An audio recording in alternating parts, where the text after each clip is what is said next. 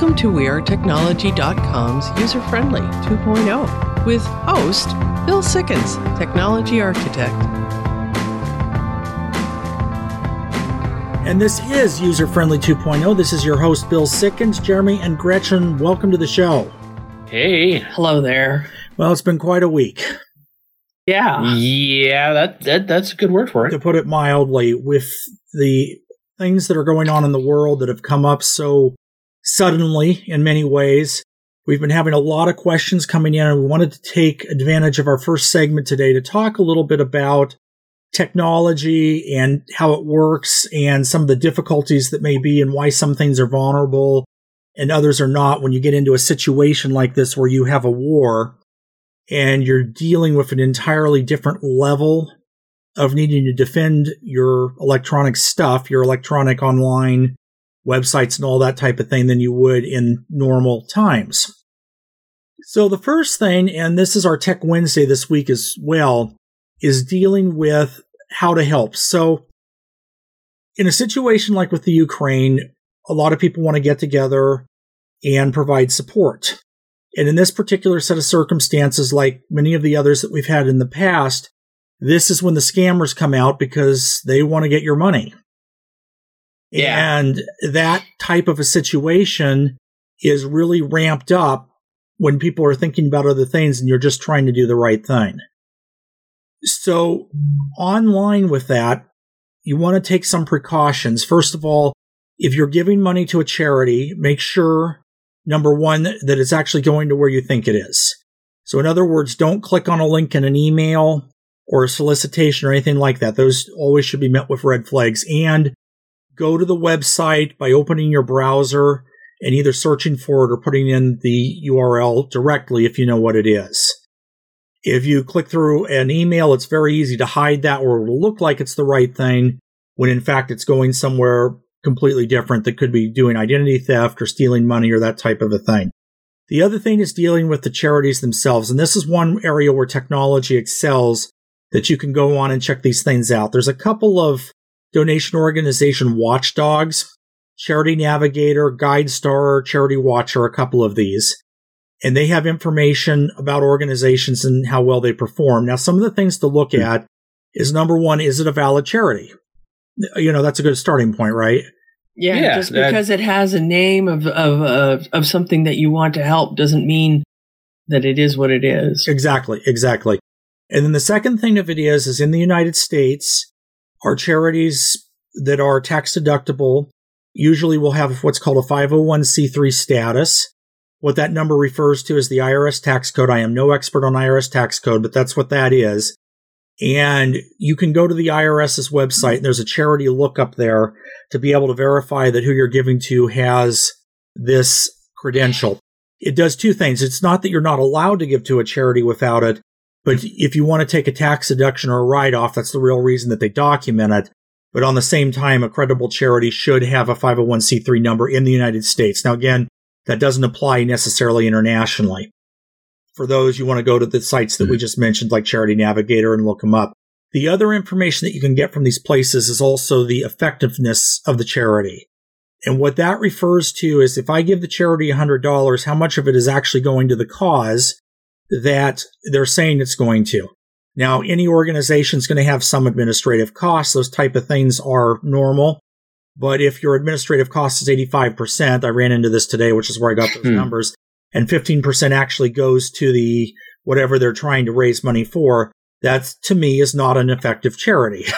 No. That sounds like somebody's using a disaster or charity to fund themselves. Yeah, and there's a lot of these out there where they're making payroll and doing other things. And again, it's not a bad thing to have people work for your charity, and that's not what I'm saying at all. In fact, in order to be able to do things and have people be able to focus on it, they have to be paid a wage. Nothing wrong with that, nothing illegal about it. But if the money you're giving doesn't go in a greater amount to what it's supposed to, then go ahead and look for another charity. One of the other things that you can do is also look at something called the Better Business Bureau Wise Giving Alliance Report. And we have a link to that in our Tech Wednesday article at theanswerportland.com. And you can go ahead and look there and get some information and contact information on several charities that are BBB, Better Business Bureau approved, and have already been vetted. So there's a lot of different ways to do it, and helping is a wonderful thing and very needed right now, but just don't get scammed. So another question that's been coming in spades is we've been talking about things like ramping up cyber attacks and all that kind of thing. Now, just to put this in context, we do record a little bit before we air, so it's quite possible something may have happened between now and the time that you hear this. Yeah. So just from that standpoint, we're looking forward right now. And the concern with all of this kind of stuff is we've had a number of big hacks over the past few years. Mm-hmm. We had the hack with the social security numbers from Experian. We have had a number of things where a lot of personal information and that type of thing has gotten out. And this is usually related to identity theft and those kind of problems. But the other one that's a little bit more, I would say, scary when it comes to dealing with what we're dealing with now with world politics and with the war in the Ukraine is that about 2 years ago now, malware was placed into a software distribution system. We talked about it on the show at the time that it happened, that was automatically distributed to many government agencies in the United States and elsewhere in the world, as well as a number of private companies and that type of a thing. And this is something that to this day has been addressed, but has not yet been completely cleaned up. Mm-hmm. So you could have a logic bomb or a backdoor that's not known about in some of these bigger systems. And this is where a concern comes up, because that can affect things like the power grid, functioning of the dam, water distribution systems, infrastructure, and different things like that that can cause major problems, as well as banking systems. I know they're on red alert here in the United States for... Do you have the name of this software just in case people are listening and want to double check their businesses? See, unfortunately, it doesn't work like that. It's not like you can go to add remove programs and go, oh, there's a virus. Oh, okay. I thought it was snuck into a certain software. Okay. It is snuck into a number of different softwares, but once it gets into the network system on the receiving end, this was sent out through automatic updates and some things like that. On the receiving ends, then it gets into that system, and you can uninstall the program that it came in on, and you still have the virus. But it still sits there. Yeah, it still sits there. And is idle until somebody wants to do something with it. I call it something like Winter Soldier Syndrome or pop culture, so people will understand that, where you give the right codes and it causes it to do whatever it is designed to do.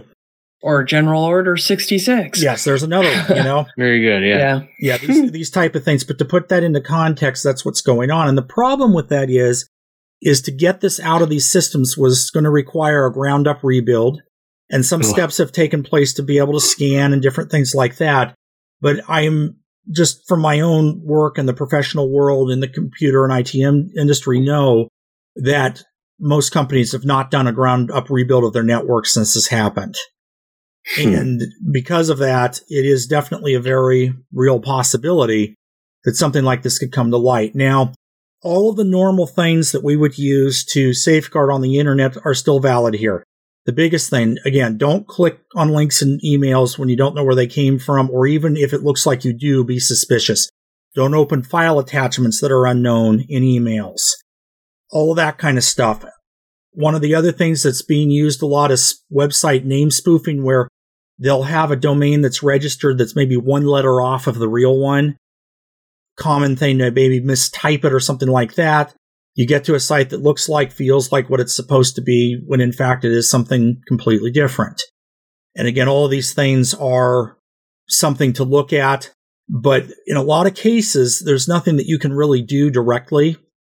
And there could be, and most likely will be, some problems coming up here. And we're going to have to deal with it and work through it if and when that happens. So, of course, I'll hope they don't, but you don't know. The other side of it is the physical potential of damage to internet connectivity. This is another thing that's being concerned about. Most of our internet traffic runs on fiber optic cables that go under the ocean. So it's not really satellite based. It's actually that kind of a thing. And those kind of cables are very easy to damage. And if they're attacked, they can take down entire countries, entire continents. We saw this with the eruption in the Pacific, that the cable got disrupted that was going down to the islands there. and it cut them off the internet for about 3 weeks until they were able to get it fixed. So that's another area to be concerned from. I strongly recommend everybody, and I always have an AM radio that runs on batteries and just keep some of this old school technology around because it works.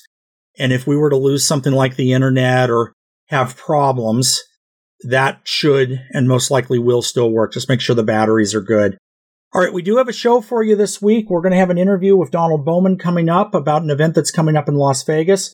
We're also going to be talking about what Swift is. This is User Friendly 2.0. We'll be back after the break. Have you seen him? He's from the future. He's got a really big computer. And he uses it every day.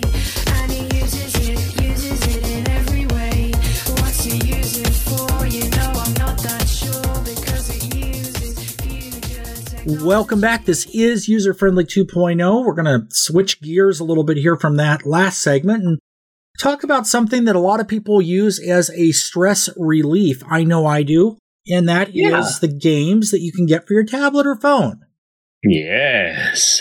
Now, this has become a super big deal in recent years. These seem to have started out on Facebook.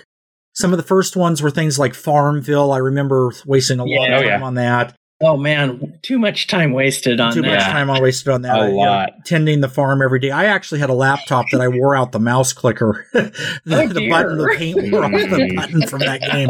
So that's gone from there. But it seems like this has moved in a direction of tablets now. We've talked a lot about the bigger games that you get on your computer or your PlayStation or Xbox or that type of a thing. But there's a whole other industry of games that are part of the tablet scenario here. And I know that what got me started on those was one that goes back a number of years now called Simpsons Tapped Out. Yes, that's been so much fun. And I know at a comic, when we went to the big Comic-Con in San Diego a few years ago, they actually had a setup where you could get photographed in their world. And I mean, that was kind of fun. And that was a big deal. Now, Jeremy, I think you are our resident expert on this because you are the only person that I've ever seen that's run two games simultaneously on two different devices and been able to play them together. Well, the concept is you play two games that don't require focus at the same time. That works. So what is your favorite game? Let's just start there. Well, actually, one of my favorite games currently is The Simpsons Tapped Out is definitely one of them. But I'm also just having fun playing all the different games that I have on my phones and tablets. Okay.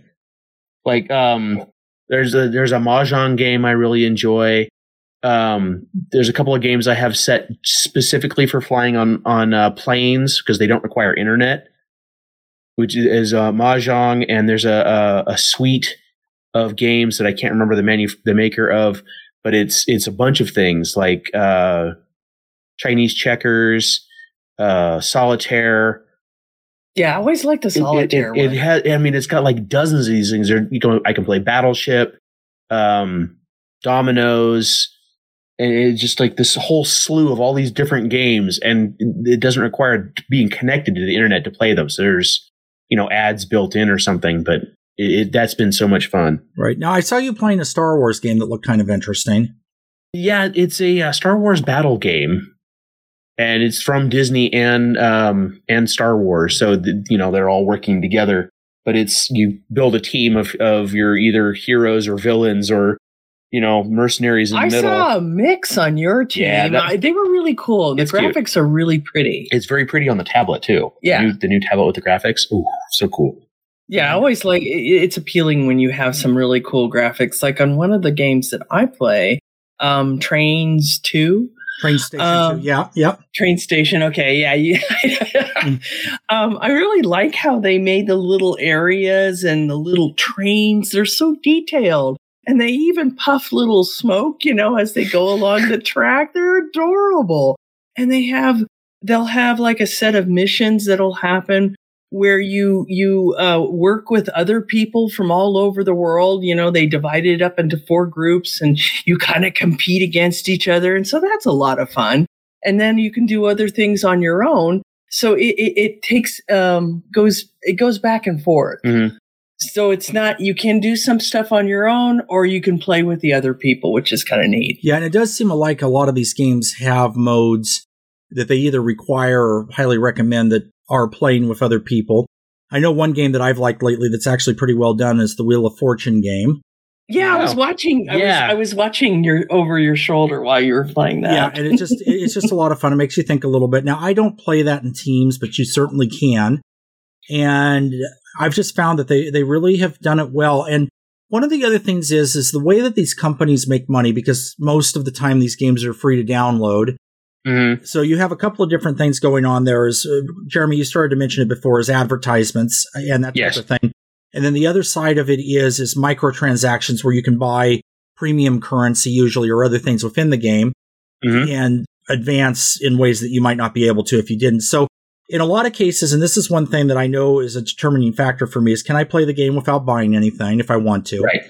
That doesn't mean I won't. I have no problem supporting the company that made it. But the other one, and there was a Mahjong game that I really liked that was very pretty that I stopped playing because it forced 30-second commercials every time you changed boards. Yeah. And that just got really old. Like that. I just will, even if I enjoy it, I'll dump them because it just gets annoying. Yeah. And I play the games to relax or just to de-stress. Yeah.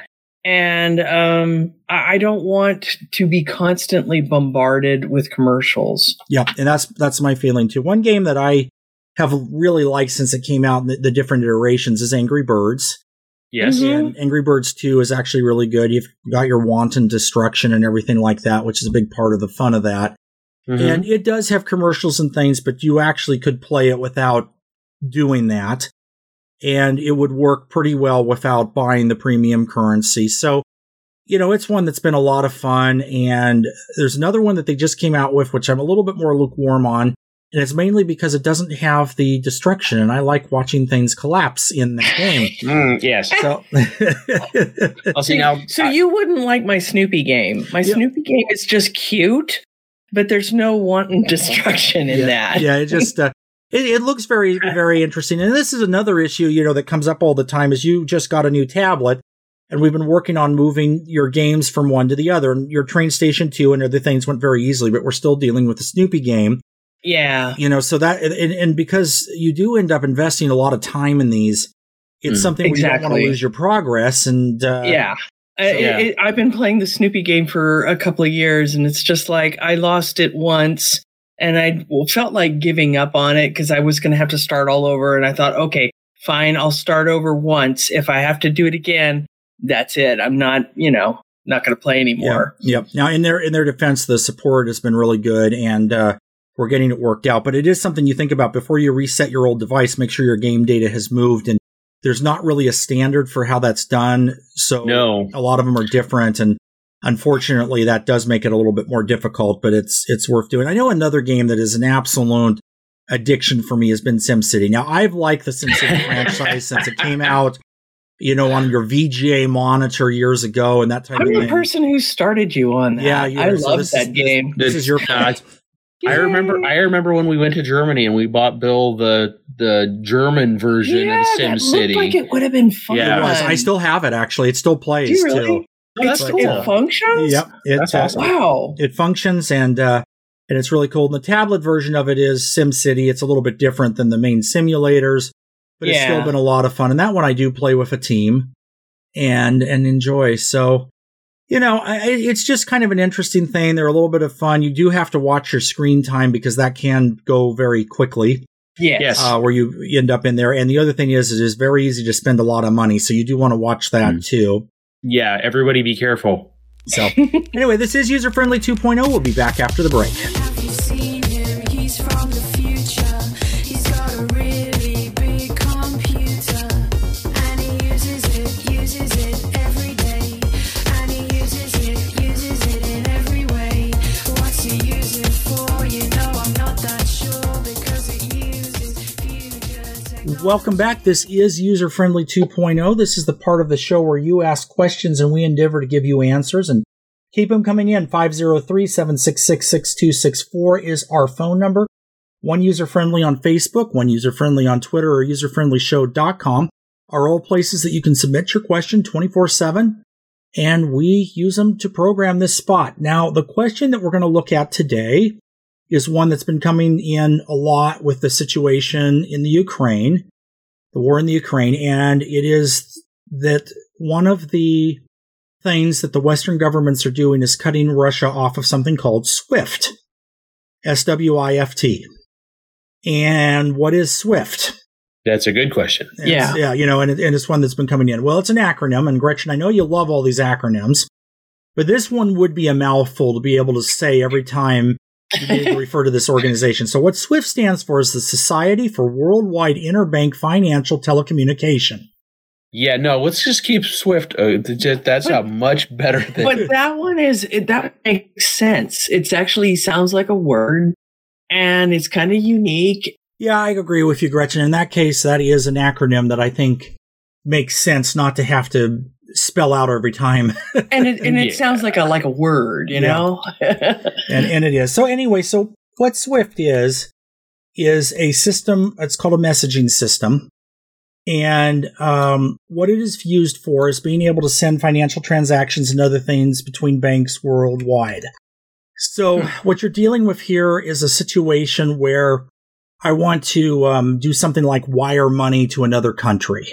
Mm-hmm. And this is where you may use SWIFT. So a SWIFT code is assigned and the money is transferred from point A to point B to get it to where its destination is. So this type of a thing is used worldwide on a daily basis for banking transactions everywhere. So the company itself is based in Belgium, and it was founded in 1973. Oh, wow. So this has been something that's been around for a while, pre-internet, and they used to use other means to work, and now we're online, and I'm sure you use other methodologies to be able to do the transactions as well. But it's something that's basically, think of it as telegramming money in a way. Okay. Makes sense. So we may not see it as much here in the United States because a lot of the money that we wire and send is domestic.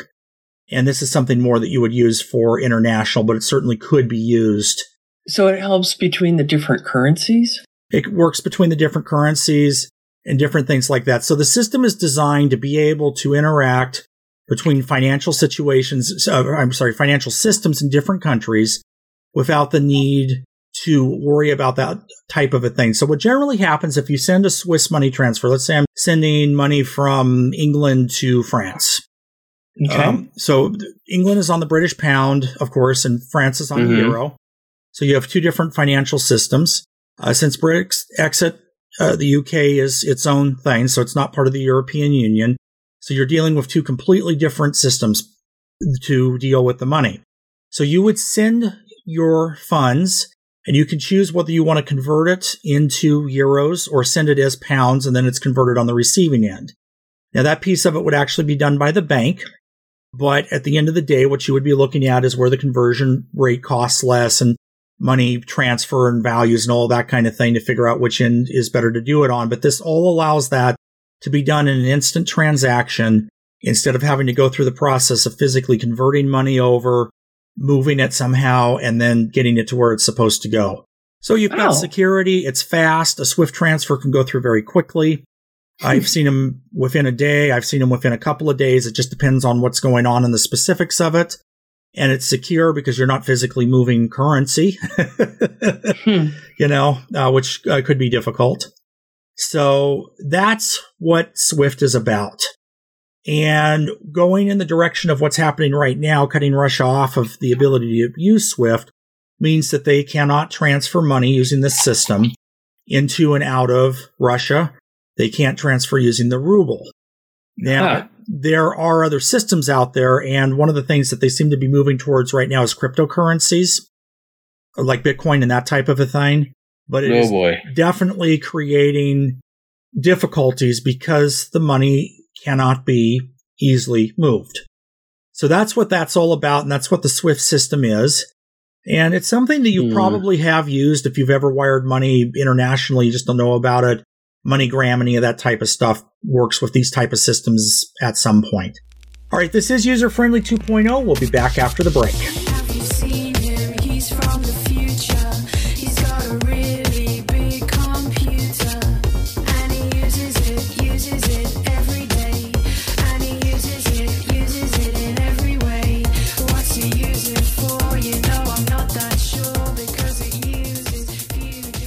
Welcome back. This is User Friendly. Send us your questions. Send us your comments. Would you like to hear about something? One User Friendly on Facebook and Twitter, userfriendlyshow.com. Go to those places, check it out. Send us what you'd like to hear. Joining me now is Donald Bowman, who is going to be talking about the Great Chef Run. Donald, welcome to the show. Thanks very much, Bill. Great to be here. So let's dive right in. What is the Great Chef Run? Well, the Great Chef Run is an unusual twist on a fundraiser. It's a 5K fundraiser race that's being held in Las Vegas and Nevada in aid of the Nevada Hotel and Lodging Foundation. We raise funds for scholarships for family members and members of our industry in Nevada. So the Great Chef Run is a fundraiser we decided to do rather than what is actually become a very common thing like a gala dinner or some sort of big dining event. We thought we'd take a different stance. So we created the Great Chef Run. And if you think Santa Run and you imagine hundreds of Santas running across the finish line of a 5K, but now imagine everyone in a chef's uniform. That's a picture of the Great Chef Run. It's a slightly different take on a fundraiser. So that sounds like something that would be really interesting to see. Hopefully you have video of it somewhere. There will be lots of videos, lots of photography, and it will be a real visual thing. We've actually partnered with an industry uniform company, Cintas, Design Collective by Cintas, and they've created our race T-shirts for us with this design on the front, designed to make the white T-shirt look like a chef jacket. Another uniform company for chefs, Chefworks, have donated chef hats for everyone to run in. So that really is going to complete the vision, or the visual, I should say. Now, that sounds amazing. So we'll circle back and get some more information in a minute here. But first, go ahead and tell us kind of a 10,000-foot question. What is the Nevada Hotel and Lodging Foundation? Yeah, thanks for asking.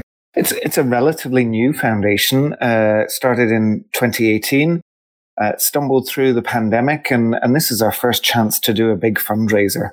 The goal of the foundation is to be a substantial provider of educational financial support for Nevadan families in the hospitality industry. We've got a huge membership. As you imagine, Nevada is hospitality central. And particularly in the last couple of years, it's been an industry that's been very hard hit. And so creating these scholarships for families of anyone in the hospitality industry to benefit from is really exciting for us, particularly after the last 2 years. So how did you get involved in the Great Chef Run? Well, twofold, I suppose. I was on the board of the Nevada Hotel and Lodging Association. I used to run one of the hotels in Las Vegas, and then became one of the founding members of the foundation. I'm also an avid runner, and someone else had this great idea, and I jumped on it. I thought it was fantastic. I've run many 5Ks, many other races as well, and I thought, what a really inventive way to capture people's imagination and raise the profile of our industry and the foundation. So that's really what drew me in. So I know you had talked about everybody being in the chef suits and the chef hats and everything. What else sets the event apart from just other 5K races? Oh, well, yeah. Well, we're trying to do everything a little bit differently and build on this chef theme. At the end, instead of getting a medal, you're going to get an engraved wooden spoon as a memento. That's cool. If you're for a second or third place or in your age group, we've partnered with State Restaurant Equipment, a local kitchen equipment provider, and they're creating these really unique. Instead of trophies, you might get a carved charcuterie board or an engraved set of steak knives, and so forth.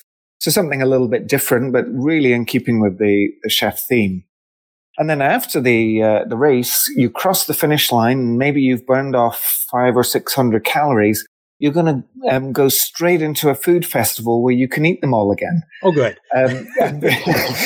So hopefully you'll be net zero at the end of it.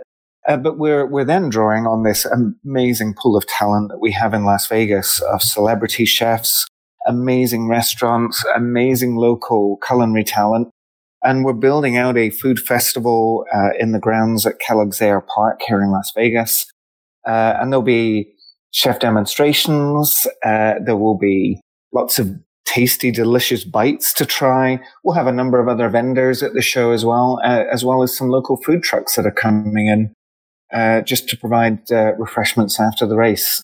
Along with, not yet confirmed, but we're hoping some local DJ talent from the Strip that might show up and entertain us along the way. So we really are drawing on all of our industry roots and connections and boiling it all into this one pot that'll last 3 or 4 hours on the morning of April 30th. My goodness, if one doesn't run, it sounds like it's worth it just for the food festival after that description. I think you're right. I think we might have quite a lot of spectators for this race. Yeah, I might be among them too. So can anyone participate, or is it just people in the culinary industry? Oh, that's also a great question. No, anyone. We'd welcome anyone. And you don't even have to be from Las Vegas or Nevada. Fly in for it. We've got plenty of hotel rooms here. Yep, anyone can participate, although we do expect a very strong participation from a lot of the hotels and casinos based here in Las Vegas. A lot of friendly competition amongst the buildings, and there will be a team event for the largest team as well. So I think we'll see a lot of people from the industry. But really, it's just a great event for anyone to experience. Actually, maybe even more fun for people that aren't in the industry. That's what I'm thinking too. So since we haven't covered it yet, I don't think, when is the Great Chef Run? That's going to be an important detail. Great point. It's April the 30th. It's a Saturday morning. The race starts at 9 and the food festival will open as soon as the winner crosses the finish line. And how do you register? You register on the website for the Nevada Hotel Lodging Foundation. And that will lead you to the registration site for the race. All right, sounds good. Thank you, Donald Bowman. I appreciate it. And I think I'm going to have to go check this out. It'll be a reason to head down to Vegas. We'll put that information up on our social media, and we'll be back after the break. Have you seen him? He's from the future.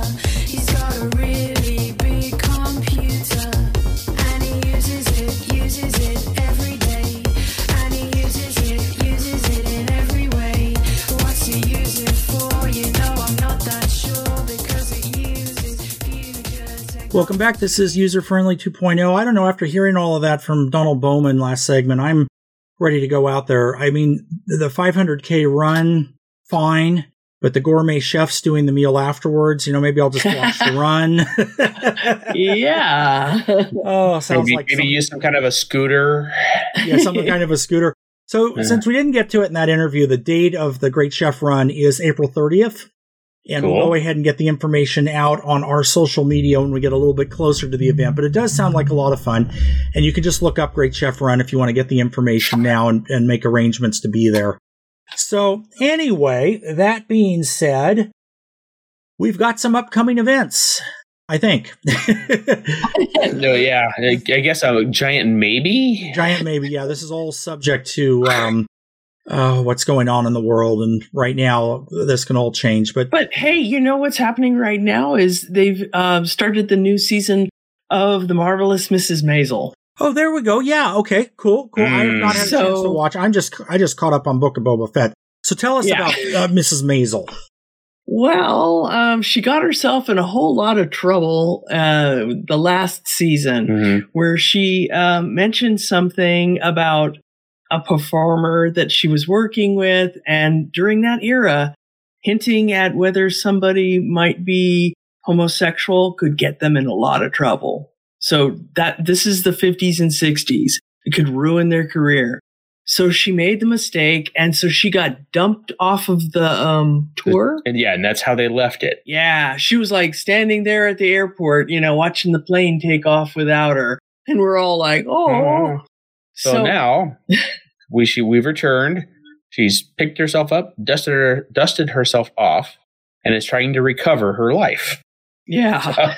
And it's not a one that they didn't dump all the episodes. It's one episode every Friday. Right. Oh, so you can't So binge watch this one, eh? And it is so fun, and the actors are so good, and the writing is so clever, and they did a lot of artistry to give you the true feeling of the era. It seems like they've stayed true to it. Okay, so it sounds like a decent series, and obviously you like it. What is it on Netflix? I think it's on Hulu. Amazon. Amazon? It's an Amazon. It's an Amazon. It's an Amazon thing. So yeah, we have another guess. No. All right. So Amazon, The Amazing Mrs. Maisel. I'm saying that right. Maisel. Okay, yeah, I didn't think I was. And I'm going to have to go ahead and take a look at this too. Is this something that kids I think it's marvelous. Is this something that kids can watch? No, they swear. Okay. Oh gosh, they swear, and there's nudity. Okay. So The Marvelous Mrs. Maisel is not for kinder. All right, there you go. So this is something that you would want to watch a little later in the evening. All right, coming up next month, Game Developers Conference, March 21st through the 25th. We're looking at that. And until then, this is User Friendly 2.0, keeping you safe on the cutting edge. User Friendly 2.0, copyright 2014 to 2022. User Friendly Media Group, Inc. All rights reserved. The views and opinions on this show are those of the host and not necessarily those of the User Friendly Media Group, Inc. or this station. Music licensed by BMI. Hosting provided by WeirdTechnology.com. Podcast available at userfriendlynation.com, theanswerportland.com, or anywhere you listen to podcasts.